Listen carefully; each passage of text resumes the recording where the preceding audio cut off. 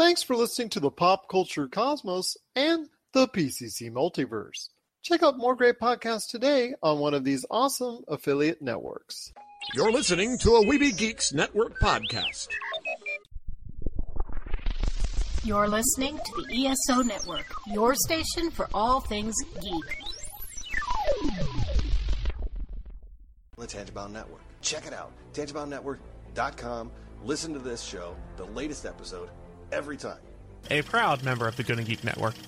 The opinions expressed are those of each individual. Check out all the other geeky podcasts over at GonnaGeekNetwork.com and get ready, because geekiness begins in 3, 2, 1.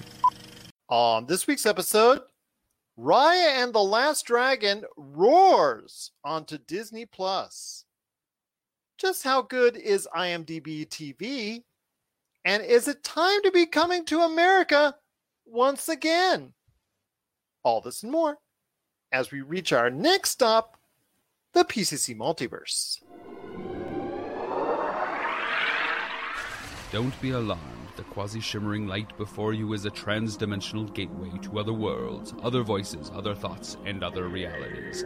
Up feels like down, and down feels like the number 7 on a Wednesday morning. Don't worry. That quivering, blood-boiling sensation under your eyebrows is all a part of the charm.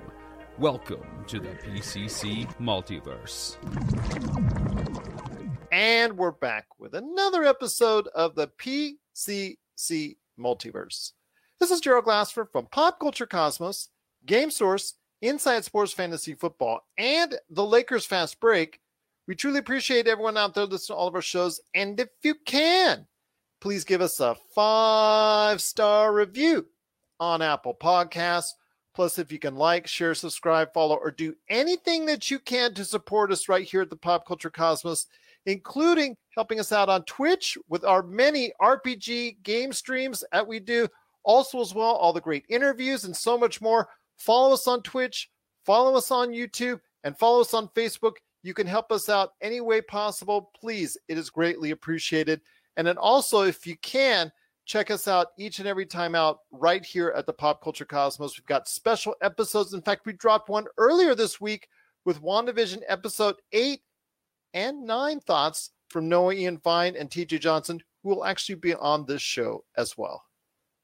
But it wouldn't be a PCC Multiverse without my good friend. He is from Castle PCC on the Twitter and Instagram. You got to catch him there at Instagram and the Twitter, Castle PCC with a K. It is my good friend indeed. It is the mastermind behind all the drone stuff that he's going to be delving into once again. Hopefully he'll even show it on Twitch. It is Marcus de la Garza. And Marcus, great to have you back for everyone's quick pop culture update for the weekend. Yeah, man, it's great to be back. Big hello to the Pop Culture Cosmos family. Good to see you guys all again. And yeah, like you said, we've got some drone stuff going on. I ordered parts last week and this week both. I'm just waiting on things to come in. I like to dry fit things before I put everything together. So we'll be doing a stream when everything's dry fit and we can actually start soldering some things and get this thing programmed and up in the air. So it'll be fun. It will be fun indeed. We've got a lot to talk about, though, on today's show. Another very newsworthy program. A lot of little news sprinkling out there this time around. Not the big, heavy-hitting episode that we had both on Friday and Monday, but there's a lot of cool stuff that's out there. In fact, we will be talking about all the movie releases that are coming out, both in box office and to video streaming coming up this weekend. We'll be talking about that. Also, speaking of streaming, how sneaky good is IMDb TV? We'll talk about that and throw that out there to you coming up here in the episode. Plus, we'll be talking about The Simpsons real quick. They got renewed again, and they seem to get renewed not for just one season, but 2 seasons. So they're up to season 34 that they got renewed to. So we'll go ahead and pay homage to them coming up later in the show. Also as well, IGN recently brought out a list on the MCU of their best heroes ever. We take issues with it, so we'll go ahead and call them out a little bit coming up later in the program as well. Plus, we're going to be talking about a lot of great things, including a possible new Star Trek movie on the way. Again, will it come to fruition? We'll talk about that. plus more pushbacks for movies, which I know Marcus just absolutely loves to talk about. A movie getting delayed once again. We'll talk about that on the program as well. And PSVR announced some games, including the classic Doom 3 VR, which kind of intrigued me a little, but it's on VR.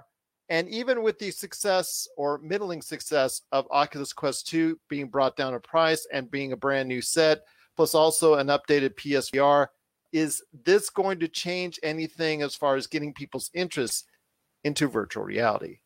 But first up, my friend, it is this weekend at the box office. And now with the box office out there across North America starting to open up a little, including major states like New York, Texas, even a little bit of California as well. I mean, just all over from the east to the west coast, they're starting to open up little by little. Of course, in Texas, it's actually a lot more than that coming up here next week. But I want to hear your thoughts.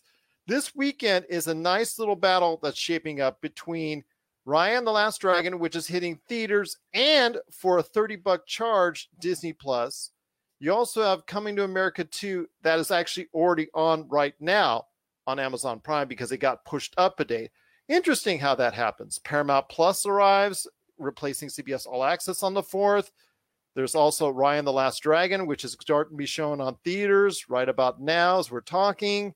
And wouldn't you know, Coming to America 2, which was going to come out on Friday, gets dropped Thursday.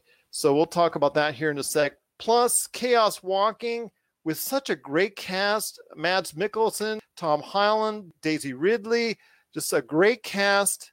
Nick Jonas, because if I didn't say Nick Jonas on there, one of my daughters would actually just bought me upside the head with that because she's a huge Jonas fan. I want to hear your thoughts on this weekend at the movies. Some of it's a hit and some of it's a miss.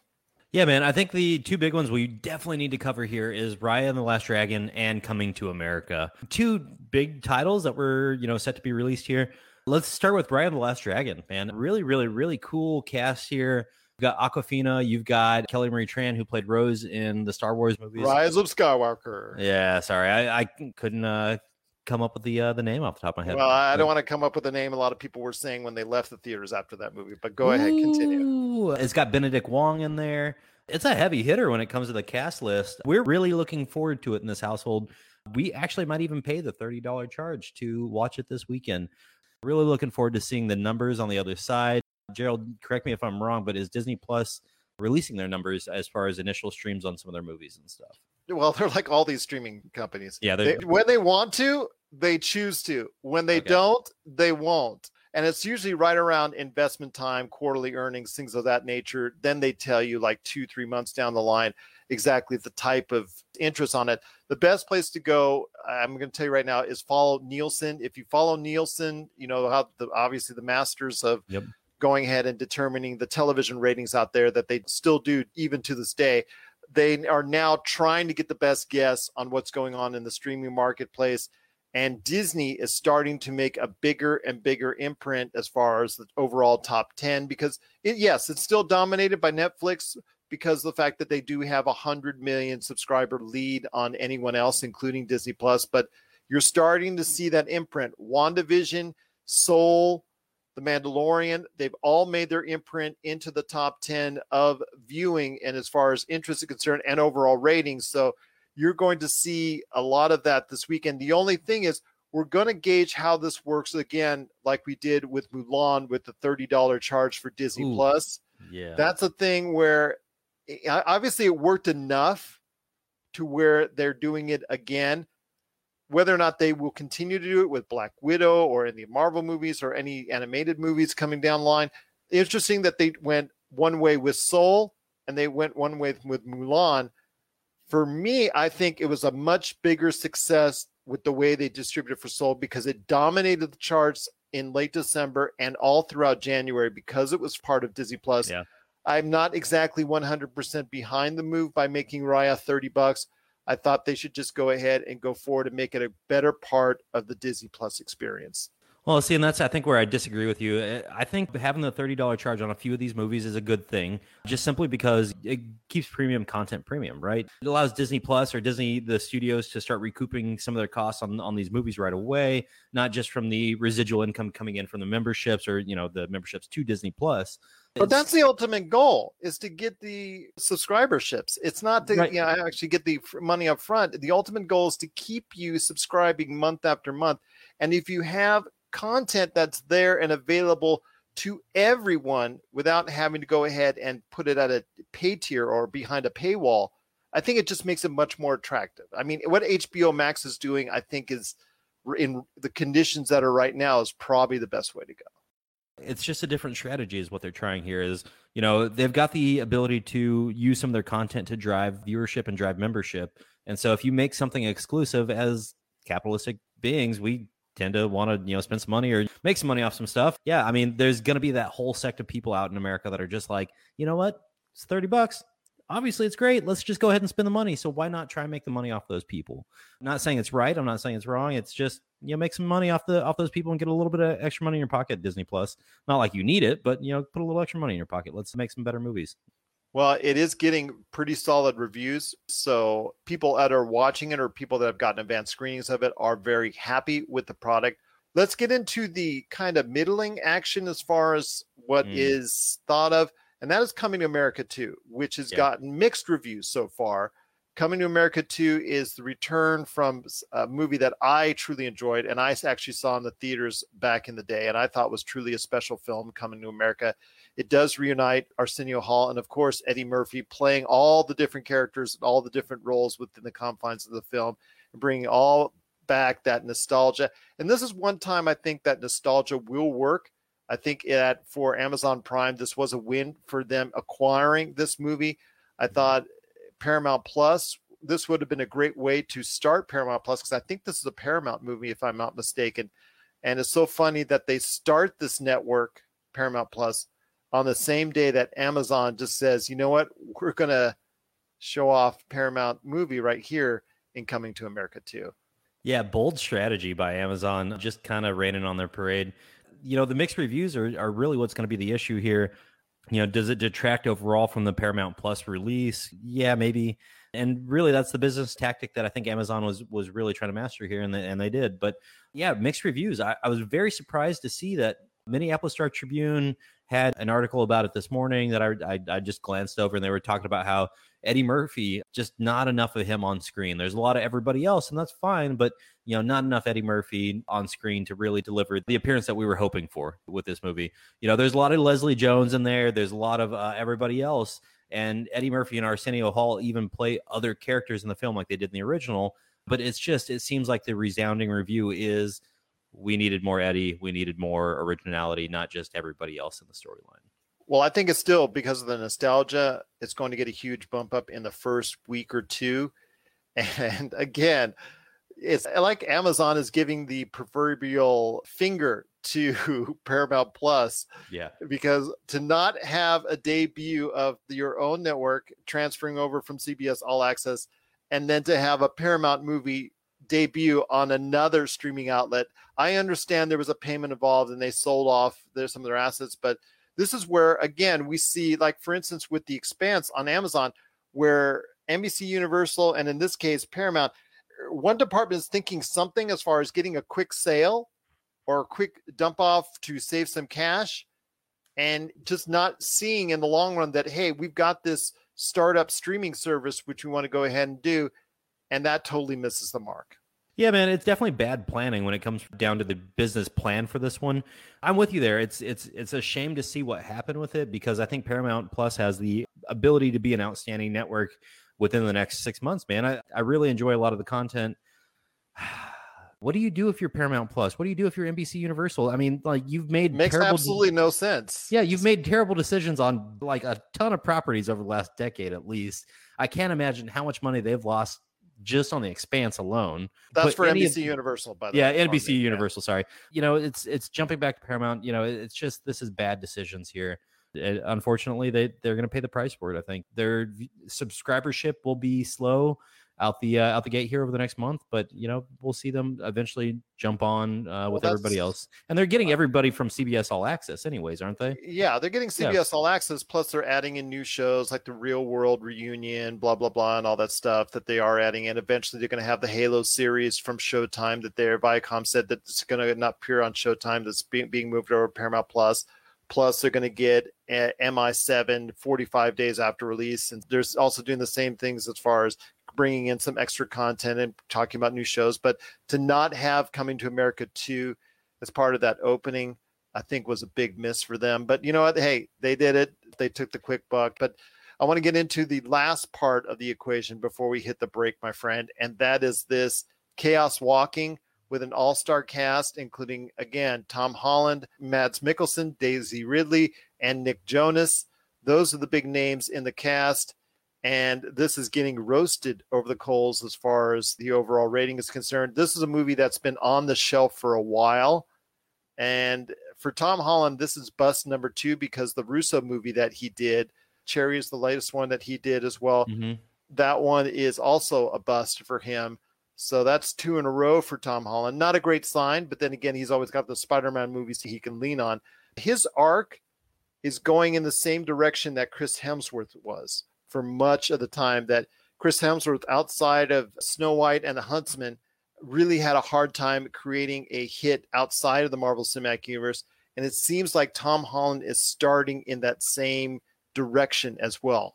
Yeah, it's unfortunate to see that because I think he is outstanding as an actor. But at what point do you start looking at things and you say, you're the common thread here? That being said, I had a chance to just briefly watch the trailer, but my wife really jumped into it. The comments I got from her were fantastic casting. The effects look beautiful. And this is a totally original storyline. She's really excited to watch it. That means we're going to be definitely jumping into it this weekend. I'll have a full review for you next week if we really want to jump into this one and talk about whether how good it is or how terrible it actually was and whether or not Tom Holland actually had that strikeout again. I'm surprised we're actually verbalizing this because if we're in the world of Chaos Walking, we would just know each other's thoughts because the men on this planet know each other's thoughts. We have this like special effects type deal coming out of their head, just emanating from there. If you saw that, I kind of found that irritating to me, a little irritating, kind of like low budget kind of. But that was just me. But then again, this movie's been on the shelf for a reason. Those are the kind of movies I fear because rarely are they a success when they sit on the shelf that long. And it wasn't just because of COVID. This has actually been on the shelf before then. Well, and you kind of start asking yourself, do they really not put as much into it from a resources perspective, right? Yeah, you might be right. Maybe we are too excited here in the De La Garza household about this movie. No, it's maybe maybe we shouldn't be as jacked up as we are about it for the weekend viewing. You know what? You love Ted Lasso, and the rest of the world loves Ted Lasso. I couldn't really hang with it, but I'm the one that's wrong on that end. So I'm hoping I'm wrong again, and I'm hoping that both of you have a great time watching Chaos Walking. I really do. And I'm hoping I'm wrong. When I see these trends and as far as in the movie industry and you see the history and how it goes, it's kind of hard to say, you know what? Oh my gosh, it's going to be just great and dandy. But again, I'm hoping I'm wrong when it comes to Chaos Walking. But what are your thoughts out there on Chaos Walking, Coming to America 2, and Raya and the Last Dragon? Coming to theaters in the case of Chaos Walking and Raya and the Last Dragon, and of course, Coming to America 2, and also Raya and the Last Dragon coming to streaming outlets as well. Share us your thoughts, popculturecosmos@yahoo.com, if you checked it out this weekend, and which, if any, that you liked the best. You're listening to the Pop Culture Cosmos. Don't touch that dial. Wait, do people still use dials? For the latest news and information, analysis and opinions on the Los Angeles Lakers and the NBA, check out the Lakers Fast Break podcast today on wherever you get your podcasts.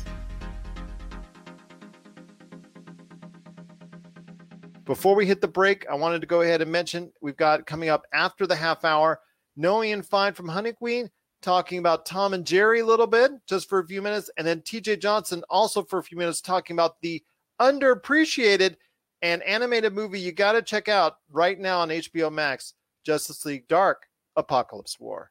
But right now, my friend, I wanted to ask you this. When it comes to PSVR, PlayStation Virtual Reality, they announced some games that well, I guess I was kind of like a state of play, like the week after, like they had the PlayStation State of Play last week. And I don't know why they just didn't include it with it, but they kind of made this a separate deal, and it kind of just like slowly triculated out, almost like via press release. It was kind of underwhelming, which is pretty much going into what I'm going to say here in a minute.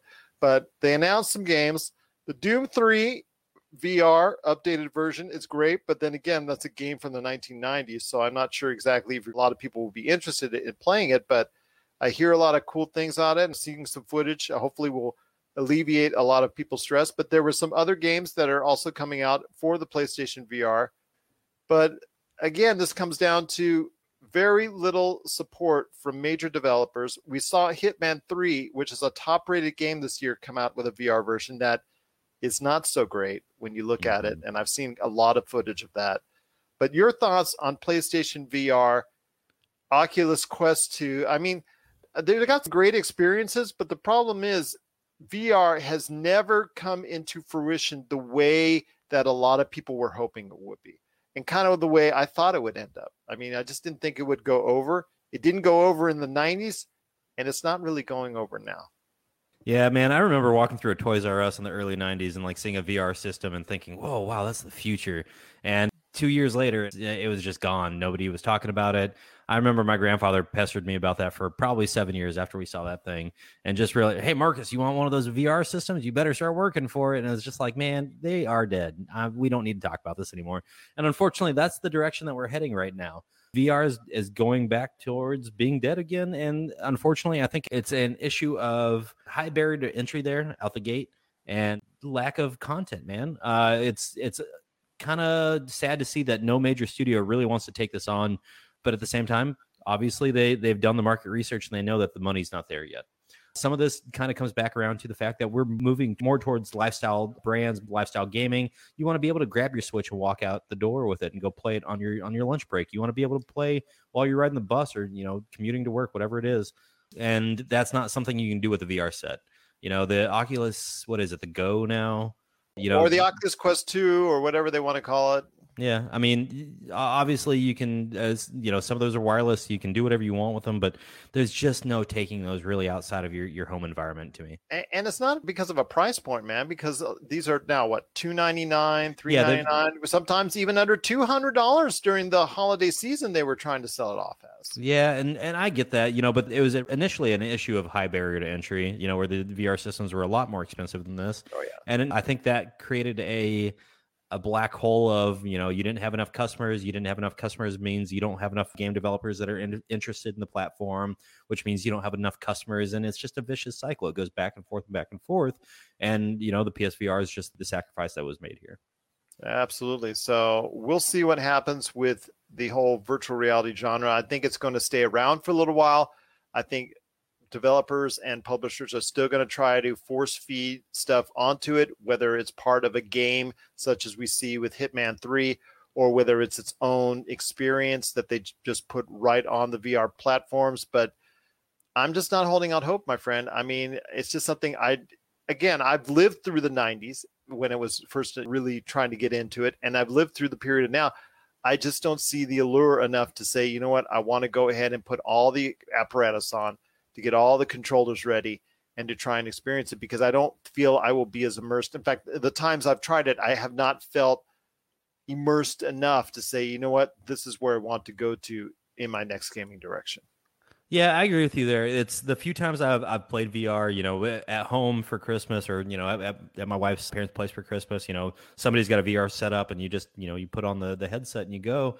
I've enjoyed it. I know you and I have talked about it in the past that, sometimes you get a little motion sickness. I've never had that issue, but I know that's a very, very, very common thing for a lot of people. A lot of times you hear, well, you'll get over it after a few hours of play. But I mean, there's a lot of people that don't want to put that 2 or 3 hours of play of letting their body acclimate to the VR headset. At this point, VR might be really need to key in on augmented reality. Give me some Google Glass that, will project things out on the real world in front of me so I can see what I'm doing, see where I'm at in my environment, and I'm sold. But we just need to develop the technology to be a little bit more robust, I think. Absolutely. What are your thoughts out there on the virtual reality genre as of now, with the announcements of several new games on the way for PlayStation VR and also the Oculus Quest Go or Oculus Quest 2, whatever you want to call it? We want to hear your thoughts. popculturecosmos@yahoo.com. Let's just say Oculus. There you go. We'll leave it at that. But my friend, before we hit the half-hour mark, and TJ Johnson, and also Noe and Fine talking about two things that they enjoyed on HBO Max in Tom and Jerry, and also Justice League Dark Apocalypse War. I wanted to ask you this. I was thinking about this when we were talking about, I was setting up, and it looked like it was going to be a nice opportunity for people to go ahead and get into it. And then, of course, all the different streaming outlets that have popped up over the past 2-3 years. And I'm thinking to myself, there's other alternatives out there. In fact, the world of free streaming, and I put that in quotations, the quote unquote free, meaning it's going to be with ads. There's still a lot of options out there. I mean, I joked with, I think it was Josh, about Sony and Crackle still being out there and still being alive after all these years. How? There's also, how? I don't know how, but yes, still how. There's also YouTube has a lot of movies that you can go ahead and pay for. I mean, a lot of stuff from the 80s and 90s classics like The Terminator and some other great pop culture movies that you can watch right now that's free with ads. There's also other ones like Peacock has a free with ads channel that gives you some limited content that's out there. But one of the things that popped up for me was an article that came up that says a long-running series on Amazon Prime, Bosch, which was a long-running series on Amazon Prime. It was canceled, or actually, it was stopped. It was after 6-7 seasons, something like that. Their 7th season comes out this summer, and then they're going to be doing it's not a sequel. It's going to be like a whole nother series, but it's got the same characters. It's like But what I was going to say is, okay, it looked like for a while that it's going to end after 7 seasons. Amazon cut the rope on it. But they just announced this week that there is, like you said, a spinoff where Bosch, it's not going to be named Bosch, but it's going to be a spin-off series, but it's going to star the same characters in a little bit different format, but it's going to be on IMDb TV, which is actually owned by Amazon. Let's get that out of the way. Yep. But it's interesting to me when you take a closer look at IMDb TV, and in recent months, they've promoted it a little bit more, and a little bit more with the kind of content you get. And they have a decent array of content for a free network, essentially, which you are watching ads and things of that nature. But for a free network, it's something people need to take a look at because it has a lot to offer right now. It really does, man. I honestly hadn't been paying much attention to IMDb TV until you sent me the topics last night, and I had to hop on real quick and start looking through their catalog. They've got some really good stuff, dude. Just right out the gate, if you open up IMDb TV today, on their main page is Meet Joe Black. You've got Mad Men. You've got the most recent 24 series, which wasn't very good, but we'll leave that comment back. They have a mix of older stuff and recent stuff from the last decade, modern stuff that some of these other free channels don't offer. Like, for instance, the YouTube channel, it's all classic stuff from the, the early 2000s, 90s, and 80s. Here, it's kind of a broad mix of stuff, plus original shows that they're either have done, are doing, or going to be doing, like we talked about with Bosch. I think that's the really big kicker here is they're starting to ramp up their production of their in-house stuff. It sounds like it's going to be good content, right? It doesn't hurt that they've got Jeff Bezos on their board now. And so they can do things like partner with Amazon Studios to bring things like the spinoff of Bosch containing the same characters and really build their own brand on the backs of these characters that have really built Amazon Prime to be what it is.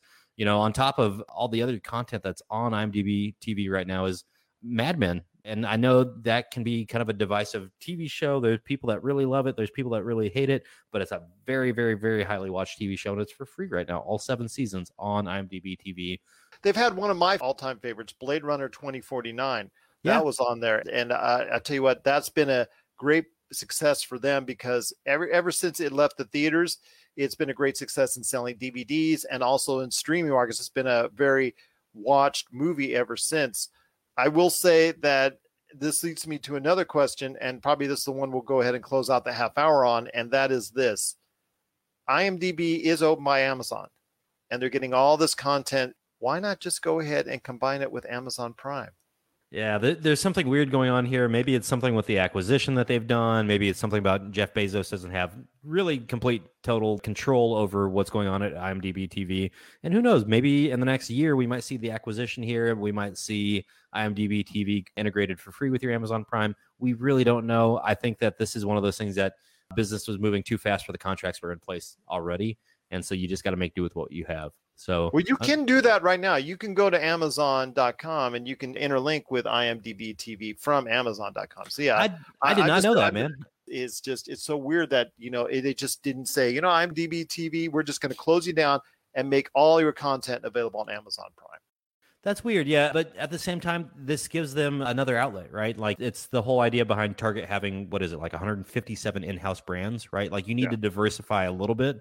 And sometimes the best way to do that is just by, having an offshoot studio or streaming platform nowadays that is pumping out a little bit of content that gives you a little diversification here. You can pump out some stuff over there that you wouldn't necessarily put on your main brand. What are your thoughts out there on IMDb TV? Is it sneaky good for you as well? Let us know.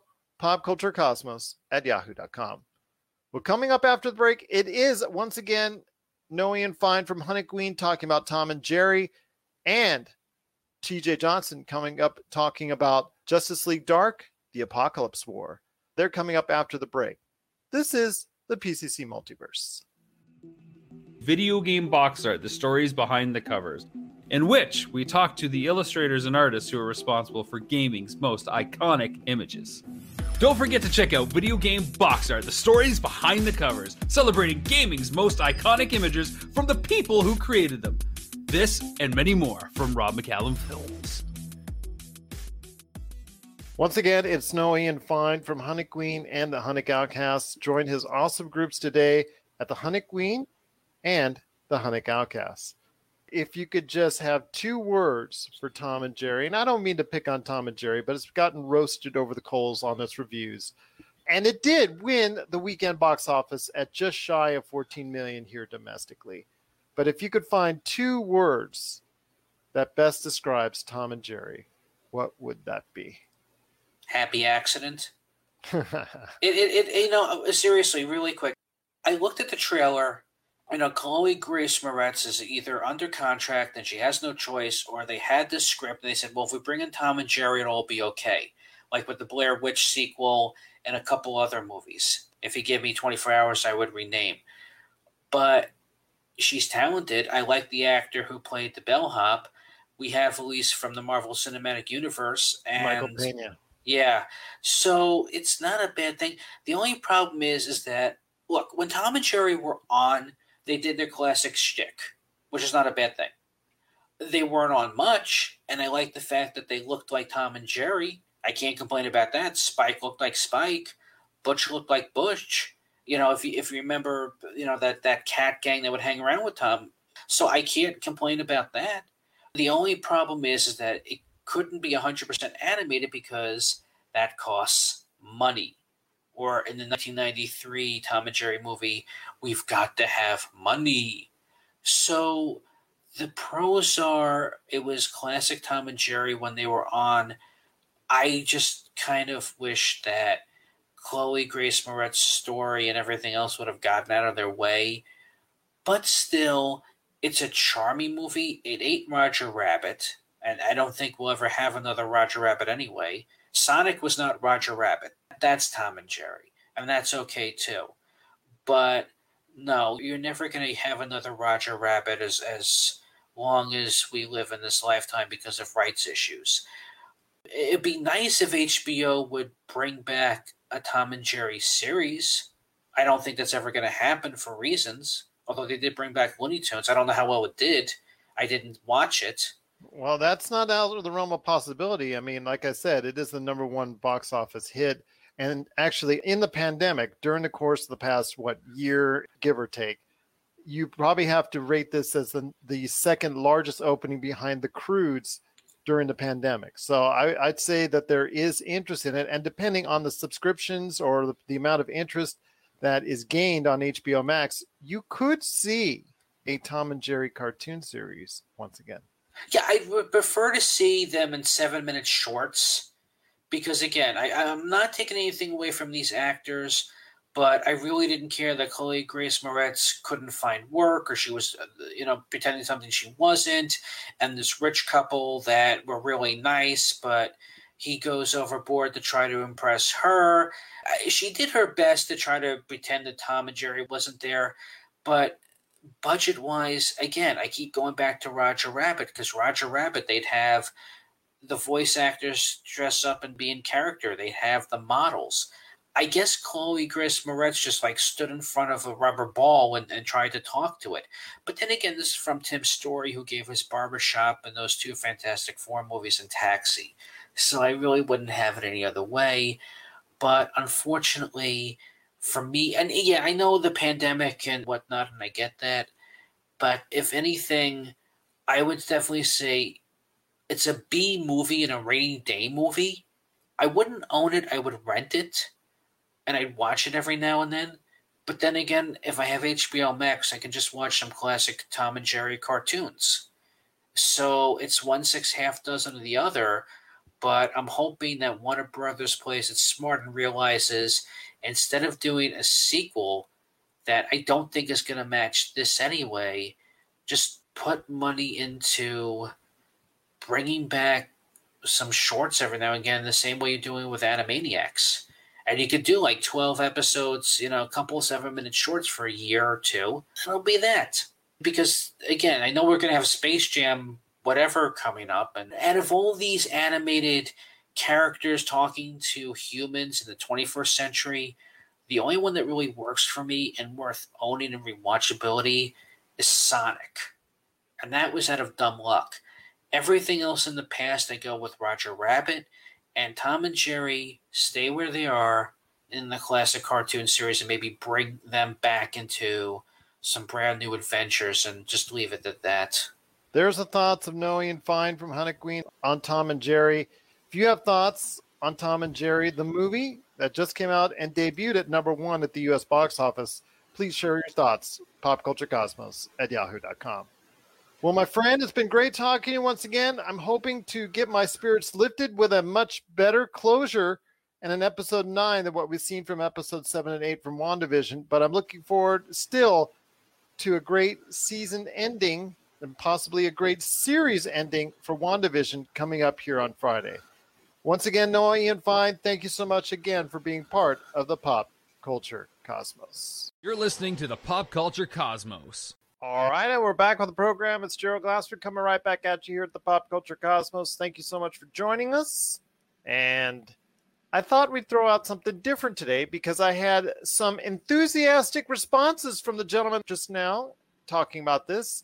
And he's here talking about Justice League Dark Apocalypse War, which was one of the most recent DC animated movies to come out, and it's now available on HBO Max.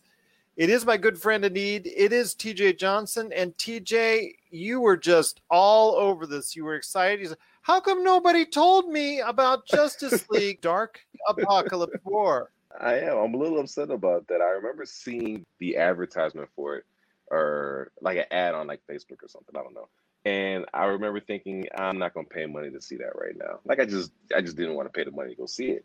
And I'm really upset with myself for not paying. I almost feel like I owe them $20 just to say I watched this film. They're good. They're good. You keep the $20. You okay, keep the cool, 20 cool. Okay. But it was really everything that I could have wanted, and I just don't understand why DC doesn't take the animated films and just make those live action. Why reinvent the wheel, brother? We like the wheel as it is. It's already circular.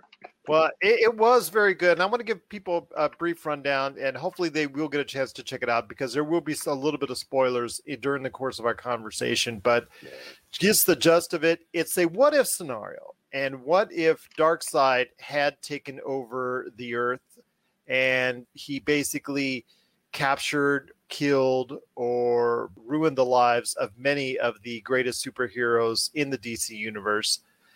And he also tortured, killed many of the superheroes we know and appreciate, including Superman, Wonder Woman, Hawkman, Cyborg, Batman, and so many others, leaving just a bare minimum of DC superheroes and anti-heroes and villains to have to come together to go ahead and save the world, so to speak. So I want to hear your thoughts extensively on this. What stuck out to me most was that this came on basically the heels of Avengers Endgame, which you can take strong similarities to, It is good in its own right, and that's not a bad formula to follow and emulate. But the dark side Thanos comparisons, they're always going to be there. Absolutely. They're always going to stay there. And, you can go ahead on it. If you're a DC fanboy, you can say Darkseid's better. If you're a Marvel fanboy, you can say that Thanos is better. It's really hard for them to go ahead and duplicate it, that type of formula. It is a very good film in its own right if you take it on its own logistics. What surprised me most, I had seen, and I actually kind of want to change our conversation earlier that we had yesterday, in that I actually did see some scenes when it just clicked into place on YouTube and my algorithm. I actually saw a couple scenes, like there was one in a throne room that I had seen before, and it caught my memory now when I was watching. And I'm like, oh, I remember seeing for about 2 minutes here, 2 minutes there. But it didn't give me the whole picture, and it didn't give me the whole answer on how everything was laid out, on who was actually the most responsible for being the hero on it. And it just came as a surprise to me as I watched the entire film. And for me, that was the best part, was that the guy that's most responsible and the biggest hero of this all is not a Superman, is not a Batman. That's right. Is not a Green Lantern, is not a Wonder Woman. It's a guy in a trench coat. So I want to hear your thoughts about Apocalypse War and the fact that Constantine got so much love. For anybody that's not familiar with it, Justice League Dark, Apocalypse War is a direct continuation of Justice League Dark. In that film, Batman recruits John Constantine, Zatanna, and some others to take care of some things that are going on in a not so physical dimension, if you will. So that's a direct continuation of Justice League Dark. At the end of that one, spoiler warning, I guess, if you haven't seen it, but at the end of Justice League Dark, they asked John Constantine and Zatanna to become members of the Justice League. So then Justice League Dark Apocalypse Wars picks up, and they're members of the Justice League, and of course they're lovers, boyfriend, girlfriend. I don't know what they are. I don't know what their label is. I don't know what their status is yet. John and Zatanna. So they're together, and it seems like everything's just going great. But you could tell that something was bothering her. You could tell something was bothering her in the beginning, and she wanted to make sure that she had told John she loved him and blah blah blah. So she knew something was happening, and then the way the story just takes off from there, you get this post-apocalyptic world where, obviously, no pun intended, but Darkseid comes through and completely just it starts off with a failed attempt. All of them go to the planet / base of Darkseid, and all the big superheroes are there, whichever the DC universe that you like and appreciate. Even Lex Luthor and Superman decided to go there together. And they all went there to this planet / evil secret base, and they go and fight off all the minions, but they failed in the process of doing so. And this basically tells the story of what happens after the failure of all these superheroes. And it shows Constantine watching his lover die, Zatanna. And one of the things that he has to live with years later, as we pick up the story, is the fact that he left her in her most time of need before she's ripped to pieces, essentially. Absolutely. Ladies and gentlemen, this is not for the kids. This is an R-rated. Yeah. This is R-rated. This is graphic. It is violent. There are F-bombs and profanity. But, to be fair, that didn't really have to do it. They didn't really have to go there. I thought it was gratuitous. Yeah. I think it's better when they do the Dark Batman with the Joker and all that, when they go R-rated there, but they really didn't have to do it if they didn't want to. It just didn't seem like it is. No. Yeah, a lot of those, the F-bombs seem kind of forced in. It just seemed like it was gratuitous for no particular reason. So for that one, that's probably one of my only big critiques about the film, that it just was extra for no particular reason. But outside of that, I thought the story was handled very well. Yes, it very much reminded me of Avengers Endgame, and the fact that these heroes had this big plan, they failed spectacularly, and then the rest of the time the heroes spend trying to figure out a way to right the ship. Again, for me, it was just a great experience seeing the fact that someone other than the usual triumvirate of Batman, Wonder Woman, or Superman always saving the day. I like the fact that they chose someone outside of the box to be the key individual in this whole operation. But last but not least, one thing that kind of ended on a sour note for me was once they freed Flash, who was like mind controlled into powering and keeping one of these wheels of operation going based on his speed alone. Power generator.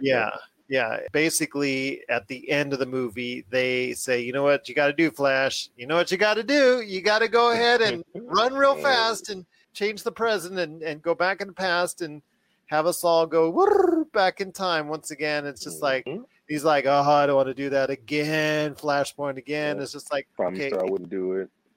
Yeah. If you could have done it in the first place, you should have done it in the first place. Even before the credits started.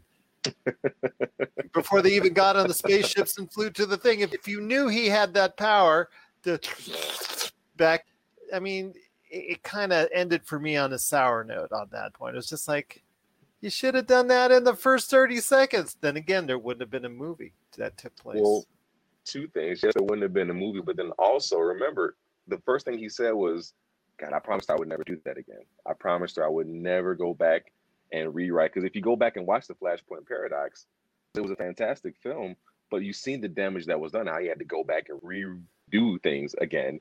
And he promised her he would never go back and do it again. He would never take that trip. He would never try to go back and rewrite history. But he does.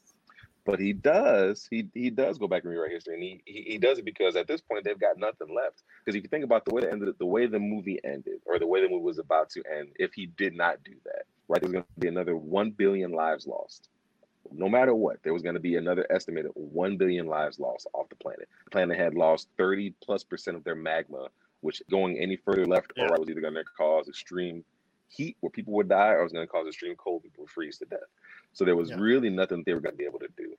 And even as much as Superman tried to put on a good face to say, we got to still figure out a way to make this happen, there was going to be a lot of death that moved forward. And wouldn't you know, it's Constantine that tells him, that's right. You know, lad, you know what you got to do, lad. Yes. Yeah, lad. He's like, you know what you got to do, man. He's like, I promised I would never do it. He's like, yeah, you did. And we might make mistakes, but wherever we go back to is going to be better than where we are right now. It would be nice to have a Barry Allen around saying, you know what, yesterday kind of sucked for me. Can you go ahead and go do that Flashpoint thing and like erase that Wednesday, or something like that? Man. My friend, you're going to come back next week to talk about all the great things that happened and the things that maybe did not happen, or the things that we can speculate on from episode 9 of WandaVision, and then what's up ahead for the Marvel Cinematic Universe. I look forward to our conversation then.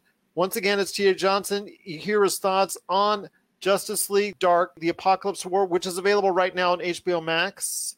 And I look forward to speaking to you next week, my friend, right here at the Pop Culture Cosmos. If you need your video game fix, be sure to check out Retro City Games. Located in Town Square on Las Vegas Boulevard or in Henderson, Nevada, Retro City Games has the cure for all your video game vices. Retro games and games for current consoles, Nintendo, Sega, PlayStation, Xbox, and more. Retro City Games has all the staples from any library and some highly collectible offerings too. So pick up a few games today at Retro City Games in Town Square on Las Vegas Boulevard or in Henderson, Nevada. Retro City Games is your video game metropolis. And we're back to close out the show. This is the PCC Multiverse. Want to thank so much TJ Johnson and also Noe and Fine for stopping by on the program to talk about Tom and Jerry and Justice League Dark, Apocalypse War, which are both now available on HBO Max. Please go ahead and check out my previous conversation with both of them on the Wednesday show that we dropped on the Pop Culture Cosmos channel, talking about WandaVision episode 8 and what they're looking forward to in episode 9. But before we head on out, my friend, wanted to go ahead and drop more bad news for you because I know you love it so much, my friend, on delays. And what do you think Vin Diesel said when he found out that Universal is pushing back once again? It's just a month this time, but it's to the end of June that they're pushing back Fast and Furious 9. I don't know. I have to imagine he was pretty furious at the studio exec when he got that phone call. But I live my life one delay at a time. Well, all right. So, I mean, look, delays are just commonplace now. We talk about them nonstop in 2020. Luckily, we haven't faced too many in 2021. I hope we don't continue to face them. But, it's fine. Whatever. A month delay on a Fast and Furious movie, not the end of the world. right? Like it's not content that's going to totally shape my future, but at the end of the day, I want to be entertained. So give me those explosions next month, please. There you go. Actually, it was originally scheduled to be out on Memorial Day weekend. It's coming out on June 25th. As of now, June 25th. As of now. Okay. Yeah. But the one that really got hit was Minions: The Rise of Gru. That one is the really one that got hit hard. That was moved back almost exactly to the day, a year, from July 2nd of this year to July 1st of next year. And I think that it's been a movie that I think was originally supposed to be on in 2020. So to give people an idea that it will probably be a movie that's been sitting on the shelf for quite a bit. Well, is it sitting on the shelf, or were they still trying to finish things when pandemic first started and they just possibly they didn't? Yeah. And so if that's the case, that's fine. But if it's been sitting on the shelf for a while, how dated are some of the jokes? I feel like all the Minions movies have been pretty on point when it comes to make a ton of money. Yeah, and they've been on point when it comes to the pop culture references. That's what I worry about. So we'll see what happens here, man. I think it's sad to see that we're continuing with the delays, but it's a side effect of the world we're living in right now. So unfortunately, that's what it is. But we just got to move forward, Gerald. It's going to happen. These movies will come out. It just sucks that we got to wait. Absolutely, my friend. But what are your thoughts out there on the delays for Fast and Furious 9? You won't see Vin Diesel revving it up for another month on that. So it's been delayed to late June. Plus also as well, a whole year you have to wait for Minions: The Rise of Gru. Share us your thoughts, popculturecosmos@yahoo.com. Well, there's still a little bit more to talk about before we head on out, my friend. A new Star Trek movie. Okay, stop me if you ever heard this before, but a new Star Trek movie is in the works again. Yes. So we've heard several different versions now of Star Trek movies in the works. One from Quentin Tarantino, which is supposed to be an R-rated. Then we've heard some other ones where Chris Pine was going to see Chris Hemsworth, who was his dad, go back in time, a time drifting type deal. And then you have this one now, which is going to be written by Fear the Walking Dead co-executive producer Kalinda Vasquez, who in this article is commissioned by Paramount again, to writing an original Star Trek movie for Paramount Pictures, along with, of course, J.J. Abrams' Bad Robot producing. And it's so funny because Bad Robot is now all over the place. I mean, we talked about him on the Monday show with the new Superman story that's in the works, and now we talk about possibly producing a new Star Trek movie. And of course, we know his past with the Star Trek movies. So I want to hear your thoughts. Do you actually believe that this will be the actual Star Trek film that hits the theaters? This is looking more promising than not at this point. The fact that J.J. Abrams' name is attached to this one makes me feel a little bit more confident. Grabbing did you say it was the writer from the Fear of the Walking Dead? She is a co-executive producer, I think, from what I'm understanding. So but she is writing this. Yeah, and to me that speaks volumes, just because she knows how to create a compelling storyline with Fear the Walking Dead, even if it didn't have as much success as we were hoping as The Walking Dead. But the first season I thought was still compelling. I really enjoyed that first season. I got to talk with my good friend Daphne Matthew, who is so much of a Walking Dead fan. She's the specialist on that. She'll tell you enough about the Fear of the Walking Dead and The Walking Dead on that, because amongst these super fans, there is a segmented population about how much they like The Walking Dead and how much they don't like Fear the Walking Dead. And I get that, dude. And it's just, you can't please everybody. And so what it comes down to for me is the first season of Fear the Walking Dead was, to a casual fan, the people like me, it was very entertaining. You had some jumps here and there and really kept you interested. At least it kept me interested in the season. So looking forward to this Star Trek film. If it actually does occur, we know that it's going to have all the effects, all the great storylines, and J.J. Abrams really is tied into this, or even just Bad Robot. Generally, that they're going to put out some great content here.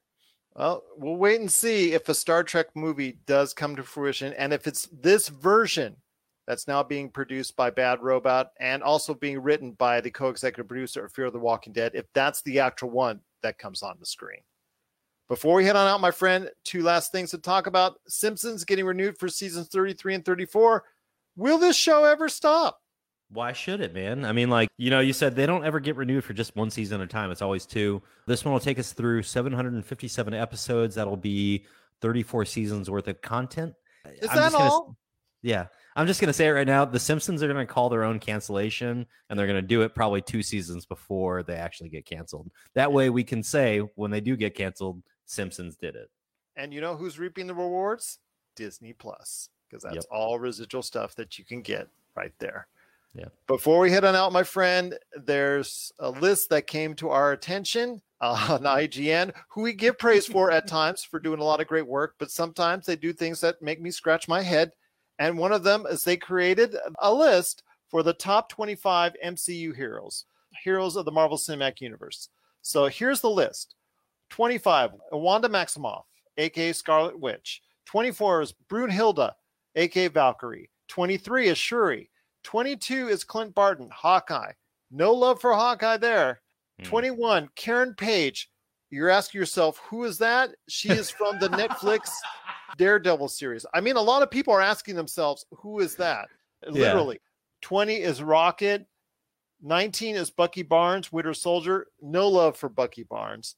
18 is Sam Wilson, Falcon. So hopefully this TV series will bring both those guys up because I think they deserve it. 17 is Nebula. 16 is War Machine, James Rhodes. 15 is Jessica Jones above all those other characters. Number 14 is Gamora. Number 13 is Phil Coulson, Agent Coulson from S.H.I.E.L.D. Number 12 is Nick Fury, his boss. Number 11 is Star-Lord. Number 10 is Matt Murdock, Daredevil himself. Number 9 is Peggy Carter, which was a big surprise to a lot of people. I love Peggy Carter. I think that was an awesome show, Agent Carter, for season 1. I think that's a little high on my list right there. But Scott Lang, a.k.a. Ant-Man, that's in number 8. Bruce Banner, the Hulk, is number 7. Then we have King T'Challa, Black Panther. It may even be higher if you want. That sounds fine to me. Number 5 is Black Widow, Natasha Romanoff. I think she should be higher. Number 4 is Peter Parker, Spider-Man. Of course, everybody loves Spider-Man. Number 3 is Thor, and that's because of Chris Hemsworth. He's done such a great job in the more recent times for the MCU. Number 2 and number 1 was a surprise. Now, they put Tony Stark, Iron Man, at number 2, and number 1 was Captain America.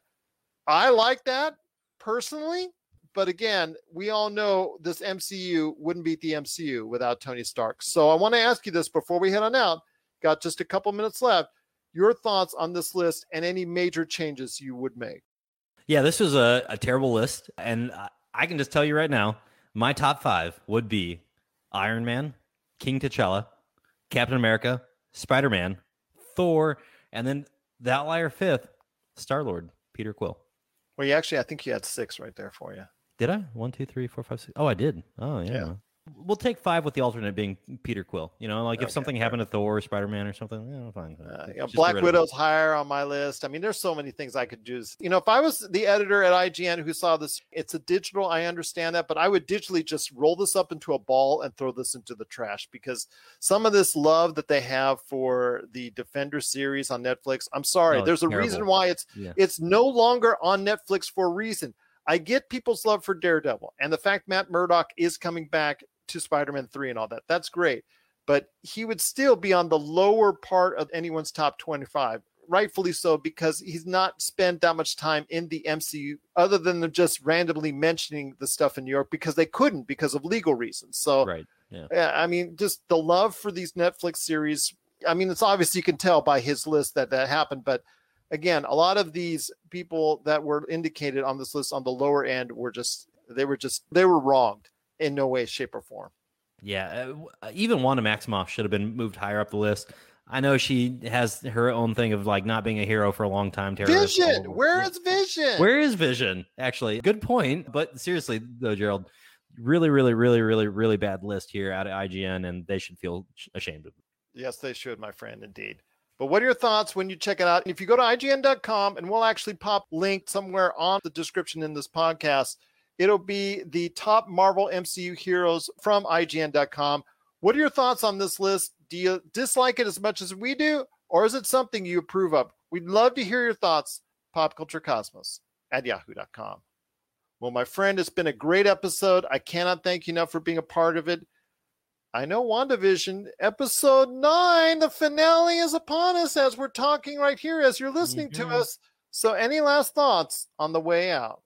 Just that IGN really did Wanda dirty here and needs to just go ahead and drill the hard drives of the people that wrote the article for the top 25 best Marvel heroes and just say that hey, WandaVision, you're number one in our hearts, and let's do this. Let's really enjoy this last episode.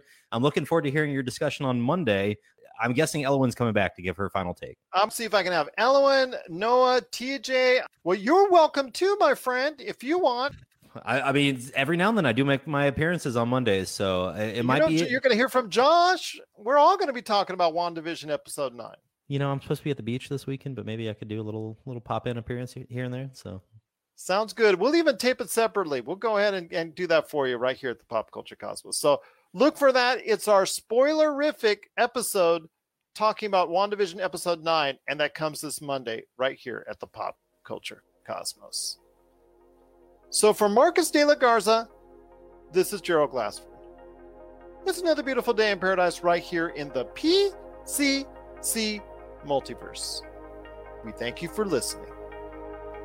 And here's hoping you have yourself a great day.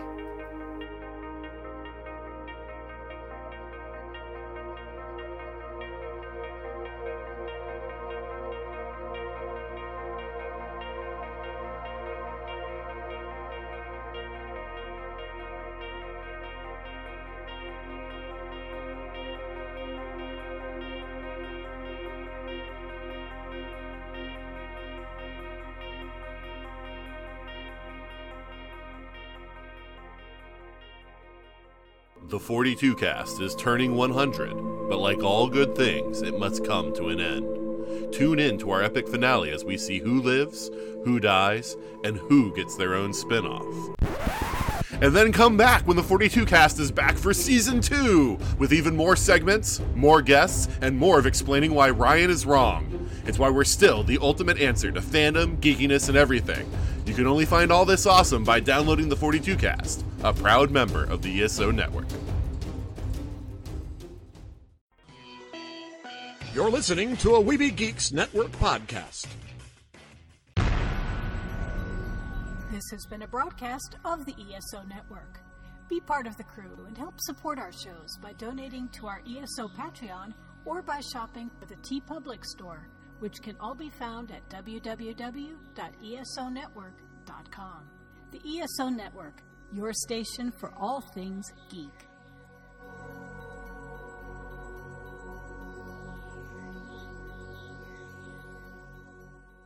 Tangent Bound Network.